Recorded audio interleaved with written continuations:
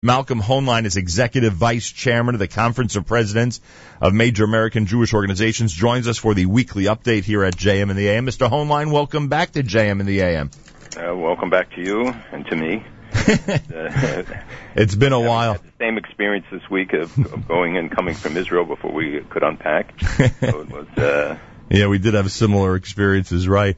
Well, obviously, Malcolm, you know why I missed the last couple of weeks, and I'm going to selfishly just ask you to reiterate what so many people have said privately to us as the Siegel family over the last couple of weeks. You knew my parents. You knew them well. You knew the leadership role they took in the Jewish world, and how my mother's how her role was so key to everything that my father was able to accomplish.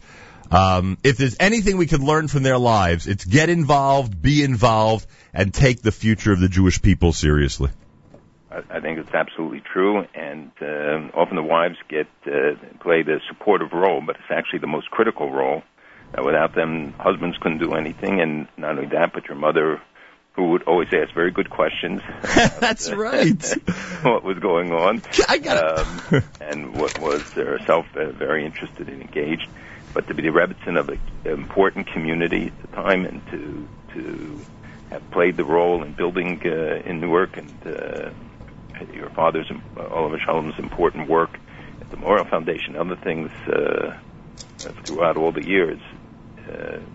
She was a remarkable woman, and all of us have expressed our nichum aveilim to you and to your family, but just to look at the family she raised is a testament to her. Well, listen, you know what I'm about to say. I got to share with the audience. now that my mother's gone, maybe this is the time to tell the story. But there were times, Malcolm, and you know why I'm laughing, where my mother would ask me what you said, that Friday, what you had said that day when I walked into her apartment if she didn't hear the show. And I would jokingly, of course, say something like, the world's coming to an end, or this week the world's not coming to an end, depending on what the report was. And there were times, and this is why it's so funny to me that I'm recalling this with you, there were times where I literally, and you can attest to it, would pick up the phone and bother you in the middle of a very important Friday afternoon, just so you could reassure her that it looks like over Shabbos will be okay, that the world will continue to stay. Go to shul, right? But by the way, that's another factor, is that she was such a news junkie, even until the very, very end. And we know she passed away at 89 years old. Even until the very, very end, a real throwback. Somebody in her position who was not only supportive and raised the family, but was really, really interested on a critical level about everything that was happening in the Jewish world. You don't always see that these days, but just wanted to point that out. What can I tell you? So there you have it, and I thank you for that. All right, lots has happened over the last couple of weeks, as we know. Let's start with some of the news items. First of all, we'll start immediately with what's going on up north. It seems like there's some type of activity, military activity, between Israel and Syria at this point. Is this anything new, and is it serious, in fact? Well, it is serious. I have talked about it on the show for the last few months about the escalation, the concern about the IRGC, the Iran Revolutionary Guards present there, the fact that you have hundreds of Hezbollah soldiers in the Syrian Golan, and that you had a coordinated effort between the Syrian army, the IRGC, and Hezbollah. And you remember the incident where the Iranian general and the leader of Hezbollah were killed, a key officer were killed, and the belief that they were trying to build tunnels under into the Golan underground, to be able to infiltrate. The Israeli army obviously is on top of that, checking it all the time. But you've also had errant fire, meaning that there were conflicts between different groups. Al-Nusra, which is along the border, being attacked by Al-Qaeda, being attacked by others, or clashes with the Syrian army, where missiles were misfired and hit inside Israel. It was not the intent to target Israeli property. In most cases, they just land in open fields. This was different. This was a deliberate attack. They targeted hitting across Israel, and it's believed that this is the work of Islamic Jihad. Israel hit back today. They supposedly killed the cell responsible for this attack.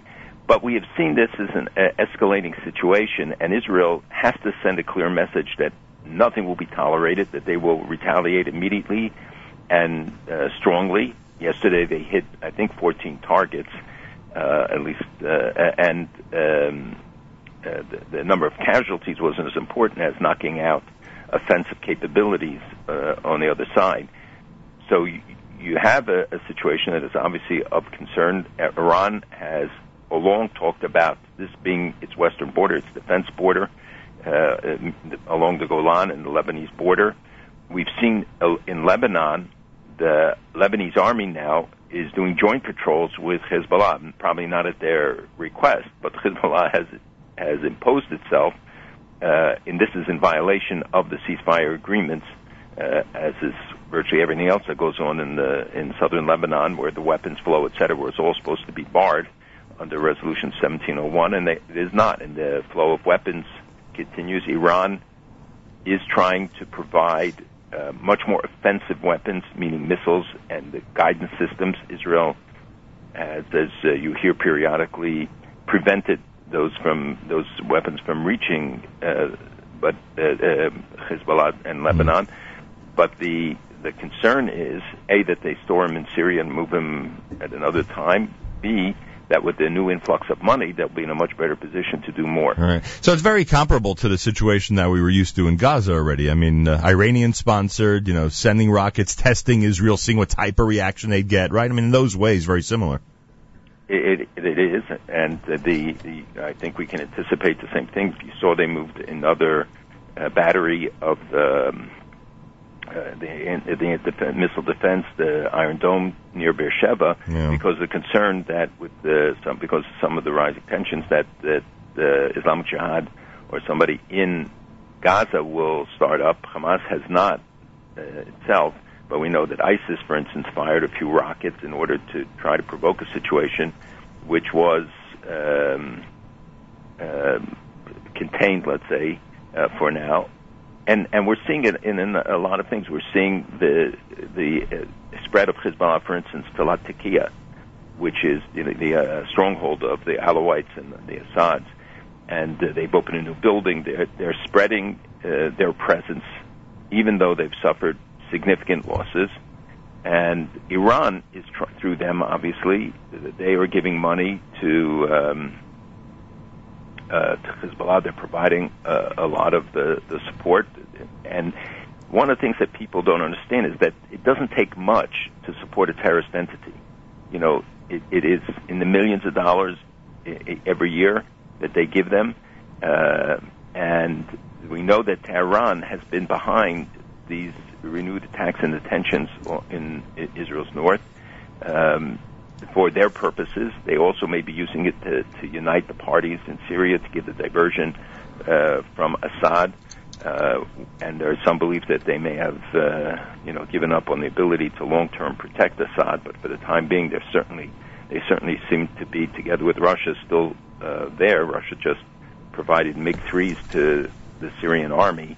I don't know what exactly they will use them for, but they are showing that they continue to be supportive. And we, on the other hand, provided $1 billion in military equipment to the Lebanese military. Well, and it's beyond that. If terrorist activity is as, inexpensive as you describe, or, you get great value for your dollar, obviously anybody focused on the Iran deal knows how much money is heading to one of the world's greatest terrorist sponsors at this point. So when you talk about, let's say, 5% of $100 billion or $50 billion, right, $2.5 billion is more than enough to fund Hamas and Hezbollah and Houthis and others, and to expand their activities. And as I just said, that on the other hand, we gave $1 billion in military equipment to the Lebanese military. Now you see their role with Hezbollah, and we know that material makes its way. So though Saudi Arabia paid for a lot of it, the fact is that this stuff can move very quickly from one hand to another. They are getting such an unbelievable windfall. People don't realize it. It's one of the most important aspects of this whole Iran deal, aside from everything else, trustworthiness of the Iranians and, what the United States' role is going to be going forward in terms of whether they're willing to stop them militarily, etc. All those are important issues, but the cash is such an important part of the whole thing. And it's more immediate. I mean, right, the cash that they could get, they won't get it now. It will take at least 6 months, but they have to be in compliance in order to get it. But we know that they're going to at least on a visible level, be in compliance in order to qualify for the money. And the windfall, which will not go to the benefit of the people, but even if 80% of it goes to build roads or do high-profile things, and remember the IRGC, the Iran Revolutionary Guard, and Khamenei, and all these guys control a very big part of the Iranian economy. I mean, a quarter or more, 30%. So they tend to benefit from it. He has $1 billion corporation, Khamenei. He has, his own network, which will all derive benefit from increased trade or sales and the influx of the money, which...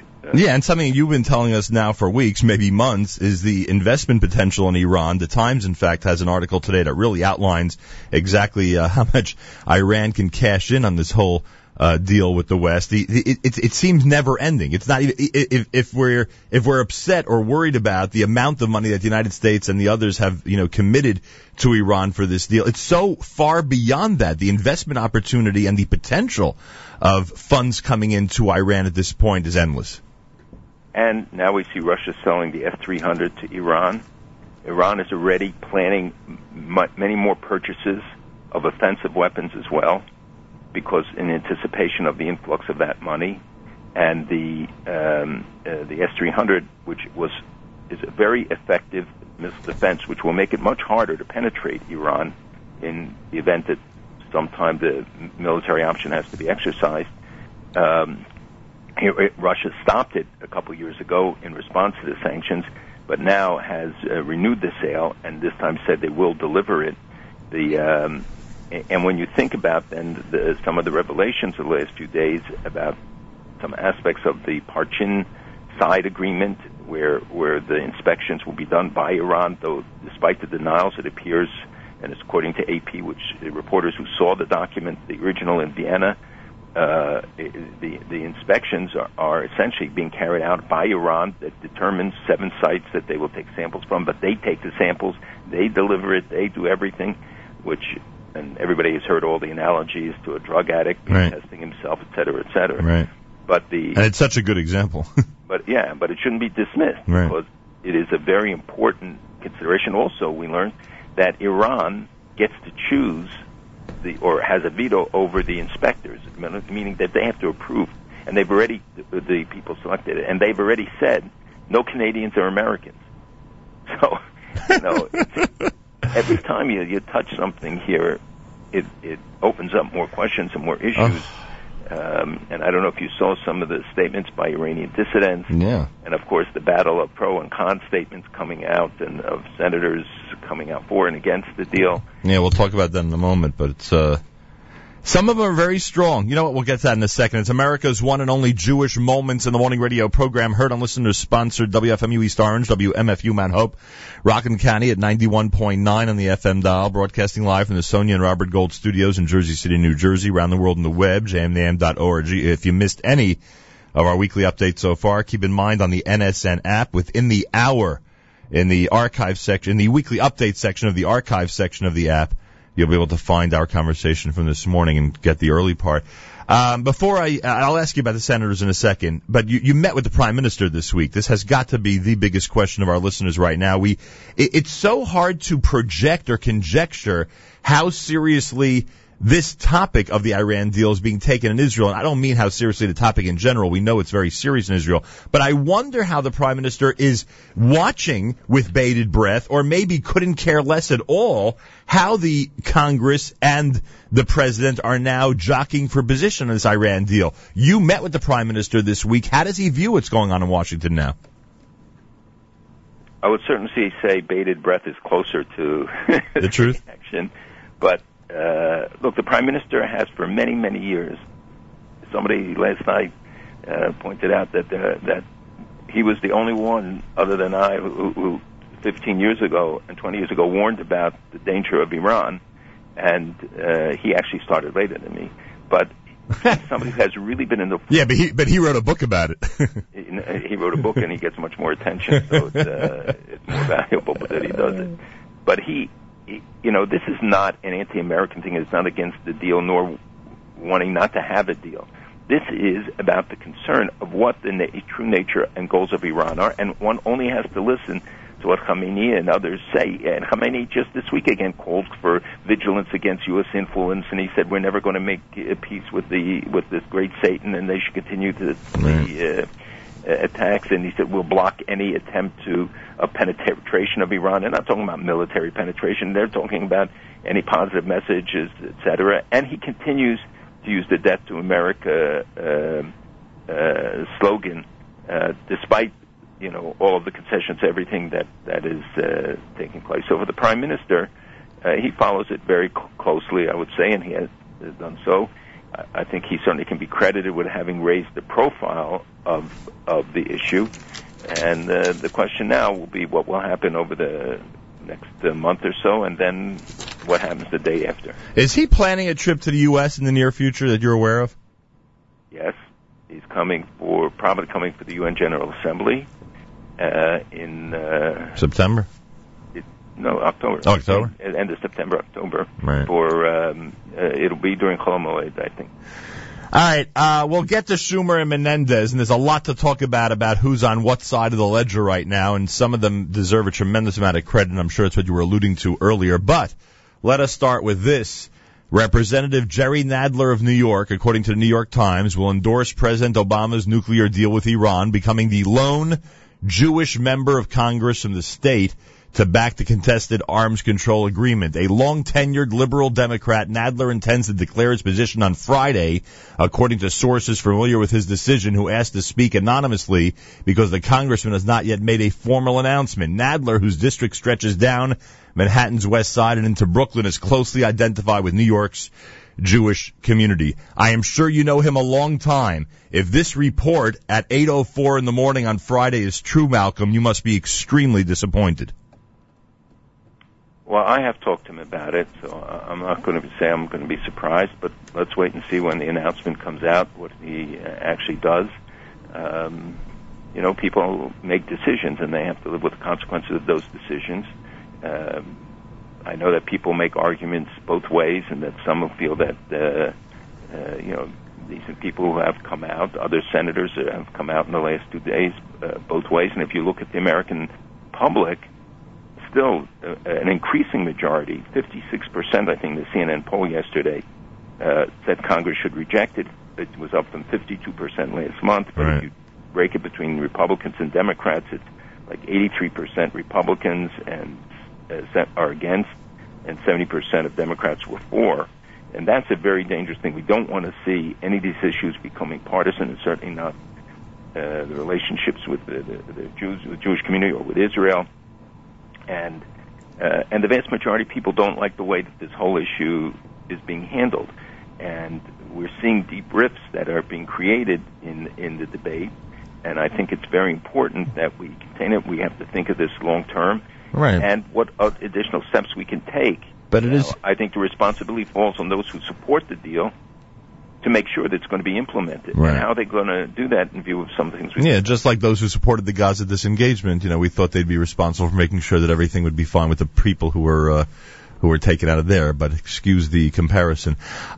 Speaking now of those who have public officials who have voted one side or the other, we have not been we didn't have a weekly update since Senator Schumer, which we consider to be a very important vote in all this, declared that he'll be going against the deal. What was your reaction when you heard that news?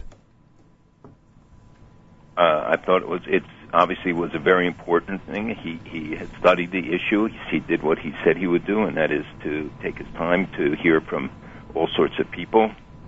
I think many senators and congressmen are telling us that they're listening to briefings from people, experts who advocate both points of view to arrive at a conclusion. But he came to the conclusion that this was a dangerous deal, and I think people should acknowledge the fact that he took the step. I know there are people who are condemning him and saying he didn't do, campaign, he didn't do this, he didn't say about the second vote. He did say about the second vote, and as well, and I think that, when people do the right thing, those who support it should make their voices heard just as much as they do when people do things that they don't agree with. Yeah, I didn't realize that there's... It's not the rule. I didn't realize that there's some who are still dissatisfied with his decision, or at least the extent to which he went, as you just described. I believe Every New York State resident who's against this deal must express their thanks and appreciation to Senator Schumer.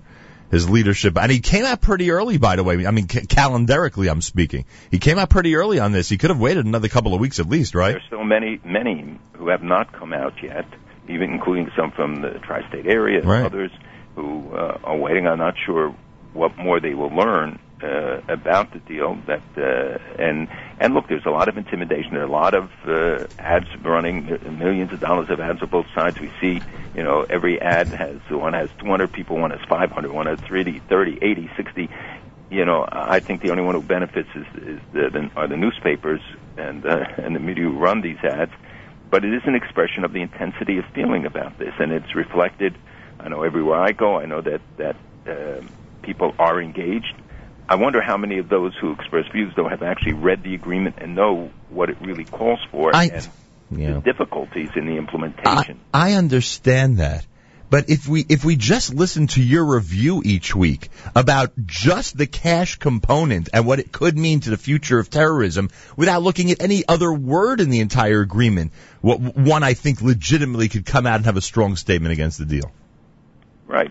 I think Senator Menendez, who has been a heroic leader in all of this for a long time, not just in regard to this, but when he was the ranking member of the Foreign Relations Committee and was the author of much of the legislation on sanctions, co-author and co-leader on that, he said when he announced this week his position against the deal, obviously, he believes that they could still get a better deal. Right. He said, disapprove this. Right. And don't reject the entire agreement, disapprove, and then renegotiate. And some of the things are exactly what you said. The $700 million a month lifeline he referred to. He wants ratification by Iran of the additional protocol for access to suspect sites, a ban on the centrifuges, R&D, research and development, which is not covered. And you see that some of the Iranian officials boast about the fact that they can continue and that no facility was closed, and deal with the PMD, the possible military dimensions, which relates to the situation at Parchin, which is where they were weaponizing, doing experimentation on weaponizing their nuclear ability, and it's one of the reasons why people want access, because the half-life of the uranium is very long, even though they paved it over 6 times, etc., and why people are concerned about the supposed additional agreement. And he wants the agreement to last at least 20 years. He's come up with other things. And we've seen a spate of articles about things that could be done to improve the deal. And by the way, it should be true regardless, by the way, of whatever the outcome. Right. And sure that these things, including about the supervision, how is the money out? What steps can be taken to make sure that the money doesn't go to terrorist groups? I think it'll be very hard. But how do we do that? How do we make sure that there isn't this instant rush which will eliminate any prospect of what they call the snapback? Right. Menendez seemed to present a very level-headed approach with little emotion, so to speak, and really say what you've been saying all this time. Of course we want a deal. We just want a good deal. We want a good deal that makes sense. And I think that's what he represented. Now, will Menendez and Schumer in any way influence Booker? I really don't know, and I think Senator Booker will make his decision. I heard. But he's had also a good track record, and let's see how this translates. He's been certainly under a lot of pressure, and also the administration has a lot of cards to play, and there have been people, Democrats and other supporters, who made phone calls and they threatened people on both sides. So it's got to be intimidating, and that's why, as Schumer said, that he listened to everybody, but the decision had to be his own. And the same with others who on both sides who come to their own conclusions. I mean, obviously, political considerations have to factor in when you're an elected official, and you have to think about your funders, your supporters, your possible prospects in the future. But this decision is of such consequence, and the possible ramifications of this deal in so many ways that when they boast about the fact that the missiles are not part of the agreement, and no one's ever they will never negotiate the quality and nature of their missile program, which we know is advancing all the time, with a ballistic missile, which they don't need for Israel. Israel they can hit with a conventional missile. and ballistic missiles means they want to hit Europe, the United States. And so, and they talk about all the things that they won't do, and coming from top officials, top aides of Khamenei, let alone Khamenei himself. And he said it's absolutely forbidden that we allow inspectors into our military sites. No foreigners, no IA into our military sites. So they're publicly negating key elements of this, which is what also contributes to the distrust, knowing their past record, their history of deception and lying. And they're talking about the new weapons. They said, we don't need WMD. We can do it. But we see that they're buying new weapons. They're already negotiating for weapons purchases. And they said we're not obligated or required to accept anything decided by the Security Council. I take these things seriously because I think that they often tell us what they're going to do. Yeah. They feel more free to do it. Yeah, well, yeah, no question about it. Plus, just to bring this week full circle for me, and I visited the Ammonite village, East Jerusalem, on Wednesday, saw the sacrifice that a few Jewish families make for what they believe is going to be a very important step in the future of the Jewish people in the holy city of Jerusalem, and places like Ir David and the Muslim Quarter. They are certainly good proofs of that in terms of what a few families can do and what things look like a few years later. With that sacrifice in mind that those parents and children are undergoing, maybe we can convince people here to take the small step of just contacting their public officials. Can we at least get people to make a phone call? We're not asking you to live in places in Jerusalem that are really tough. We're not asking you to put your lives on the line. All we're asking is everybody who continue to ask, by the way, what they can do is pick up a phone, speak to your public officials at every level, because we've talked about how symbolically in some cases it is so important on every level to speak to public officials about the Iran deal and support for Israel in general. And if people do that at the minimum, then they will be involved. And they should speak respectfully. They should speak based on knowledge, make it a factual, substantive, not personalize this on either side. I think it's very unfortunate that those who are against the deal are characterized as being pro-war when in fact they are not, and or that people are being attacked on a personal basis. It is not helpful. We also have to think about long-term relationships that we will need to have after this issue is resolved one way or another. And there's a lot of misunderstandings about the process, that it goes to a vote. People have said, well, what about a filibuster? There's no filibuster in this. It'll be an up or down vote, which is only a majority on the first vote, and then the president vetoes, and then they decide if they're going to go to a second vote if they think the numbers are there, and how all of that will play out. There have been many, many articles describing it, but I just wanted to say one thing of what you just said, and to show the interconnectedness of all of this, that Iran is pouring money now into the PA through the Sharia court system, and buying influence with the Palestinians on the West Bank. They have the Al-Ansar Charitable Society, which is based in Gaza, has been transferring Iranian money to, the families of what do they call martyrs, and meaning terrorists, and, spending significant amounts of money, but also to try to win public opinion and extend their influence there. This has been something they've said all along. They said that they would arm the people in the West Bank to start what is going on in Gaza, to copy what's going on in Gaza and Lebanon, to start a third front. It's not something Israel can dismiss. And again, the more resources they have to devote, the more free resources, like the influx of money from this, can be diverted to, and again, you don't need huge sums. So it doesn't matter whether it's 50 billion or 100 billion, 150 billion, or 500 billion, as people have said, that will come over the course of. We've been talking about this for 20 years. It's amazing that today it finally galvanized for me how inexpensive terrorism is. You don't need a lot of money to carry out these missions. Right. People want to know if the Conference of Presidents, and this is just an informational question, I'm not trying to pressure you one way or the other, if the Conference of Presidents is involved in the anti-deal rally in Washington scheduled for the 9th of September. Some of the member organizations of the Conference of Presidents are, and we were informing people about all activities. We've had all sorts of informational briefings, etc., for people. But this rally has its sponsors, and there's not just going to be one. There are going to be several events that I understand are being planned for that week in Washington. Oh, boys, I got to be in Washington September 9th. Glad I got this warning from our listeners. By the way, a very, how do I put it? A very strong response about the news about Jerry Nadler. Congressman Nadler, again, apparently is going to announce today that he's pro the deal, and going with the president on this. And, like we say, make their voices heard. People can make their voices heard. They could certainly, according to some of our listeners already, they can make their voices heard at the ballot box. Are you in Brooklyn for Shabbos, by the way?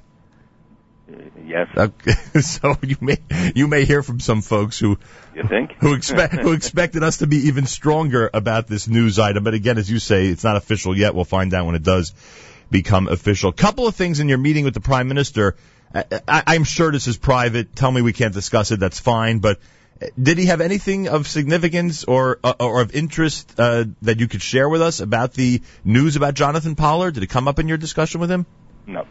And also, did he go into any detail about this new tunnel detecting technology? You've described for us how down south it's incredible the level that Israel is getting to technologically in terms of detecting those tunnels. But apparently, the news this week is that it's getting even better and better. Any update on that?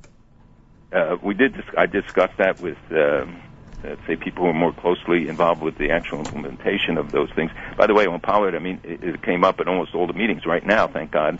It's on track. We believe he will be released. Well, the rumor is that the conditions of his release, some of them are absurd. And I don't know if we even should discuss this publicly, but that's why don't we wait and see. He has great lawyers who are doing a great job for it. We work with all of them, and as you know, we've been praying and hoping and working for this for a long time. Right. The next couple of months are not going to be easy. Let's put it that way. Right. For him. In general, it's not going to be for all sides to be happy when this story concludes. It's going to be a difficult couple of months. Listen, right now, I think it'll be a happy ending that the guy is finally freed. It's long overdue. That he should be able to rebuild his life. I think he wants to do it quietly. About the travel and all of those things, the lawyers will work on it. And there's a lot more than that, but right. Okay. But I think his first goal right now, and the goal for everyone, should be to get him out and let him live in freedom and get the treatments he needs and whatever else. Understood. Tell us about the tunnel. And I think he doesn't want there to be no brass bands. It's not that kind of a thing. I think he wants to do it quietly and appropriately. In the Ammonite village, we visited Beit Yonatan, named for him. And by the way, I think we can't, not mention one of the big stories of the last 2 days, which is how Israel, when you talked about the advances, how they've trained dolphins now to be. Oh, I hope it's a joke. I can't even keep it. Oh, it is a joke. The dolphins with built-in cameras. Cameras, and the new part, they have a device capable of firing arrows which can wound or even kill a man. How come only Hamas can detect these and get them out of the water? How come? And they claim that they've captured a dolphin. A dolphin's also the name of those quick boats, so I don't know whether they know the difference between the fish and the boat. But they didn't capture a boat. But they said it had spying equipment, including cameras, and now this. And if you remember, I reported earlier how the Iranians said that Israel trained squirrels into their nuclear program, and there were some birds and sharks, right, and the vulture that was captured in Saudi Arabia. But we have to know that in much of the world, people believe these stories. Yeah. Hundreds of millions of people believe all this stuff, and it's a statement about Iran and certainly about the capability. But when the Al-Quds newspaper, the Palestinian paper, reports this, and that they grew wary of the dolphin because of its suspicious movements. Crazy. Hello. Crazy. All right, a couple of last things. Let's go back for a moment. The tunnel detecting technology, based on the briefings you got, are we getting to the point where literally every one of these will be able to be detected and Israel will not be taken by surprise? Are we getting to that point? Moving to that point, the United States is also, and the U.S. and Israel, again, a message that the cooperation between the two in this regard is very important, as is all the military and security intelligence cooperation, which is ongoing. And the reports, by the way, while we were on the air, about Israel canceling the Juniper Copra exercises is not true. They are going ahead. There was just a visit of a naval vessel that's actually still in Haifa with joint exercises there. It's a missile launching boat. So there are things many things that continue to go on. Obviously, this is a high priority: is to find technology to detect underground tunnels. And I know that there has been serious progress in this regard. And obviously, Israel is looking now because Hamas has said that they will do it again, and the situation in the north requires it. Yeah. All right. And finally, and please include in your answer the cooperation, because you do a tremendous amount with the United Nations, as we know, and we would discuss it on a regular basis. Danny Danon has been appointed as the new Israeli ambassador to the UN. So your reaction to that in terms of his abilities that will likely be exhibited in the United Nations, and is he aware of the fact that there's so much that goes on behind the scenes, not just in terms of the relationship between Israel and other countries in the UN, but the work that's being done behind the scenes to influence the way the UN and the Security Council in general treats Israel? Well, I met with him while I was in Israel, and we had actually a very long meeting, and I told him the realities of the United Nations as we see it, and he was very receptive, and he wants to learn. He's very articulate, I think, and he's smart and understands also how he has been portrayed, and the need for him to change that image, and he is, I think, very sensitive to it. The decision is made. He's coming, and I think all the other discussions now are not relevant. What's relevant is what he does, because they're going to face real tests, including possibility of the Security Council resolution on the Middle East. You saw the French again popping up about getting a resolution and working towards and proposing peace process proposals, plans. There will be many other issues. The Prime Minister will come and obviously address the Iran issue, as well as other matters when he comes, but it'll be likely after the fact of the legislation. But you also have a Security Council resolutions, and you have they are not all the same as the joint agreement. Right. So there's going to be a full agenda for him. And when does he take over? What month does he actually start this position? I think that Ron Prosor has done such an excellent job, will remain through the General Assembly and certainly the Prime Minister's speech early October, and then the transition. Danon wants to be here for a transition, to learn and to take time to prepare, and then he will take over in October. Malcolm, we've shared a couple of tough times over the last few months. Let us share many, many smachot, wonderful occasions together, and thank you for joining us, and have a wonderful Shabbos. There he is, Malcolm Hoenlein, Executive Vice Chairman of the Conference of Presidents of Major American Jewish Organizations. Weekly update every Friday here at JMN. Good to be back on track with the weekly update, and make sure to be tuned in next week. There'll be plenty more for us to discuss.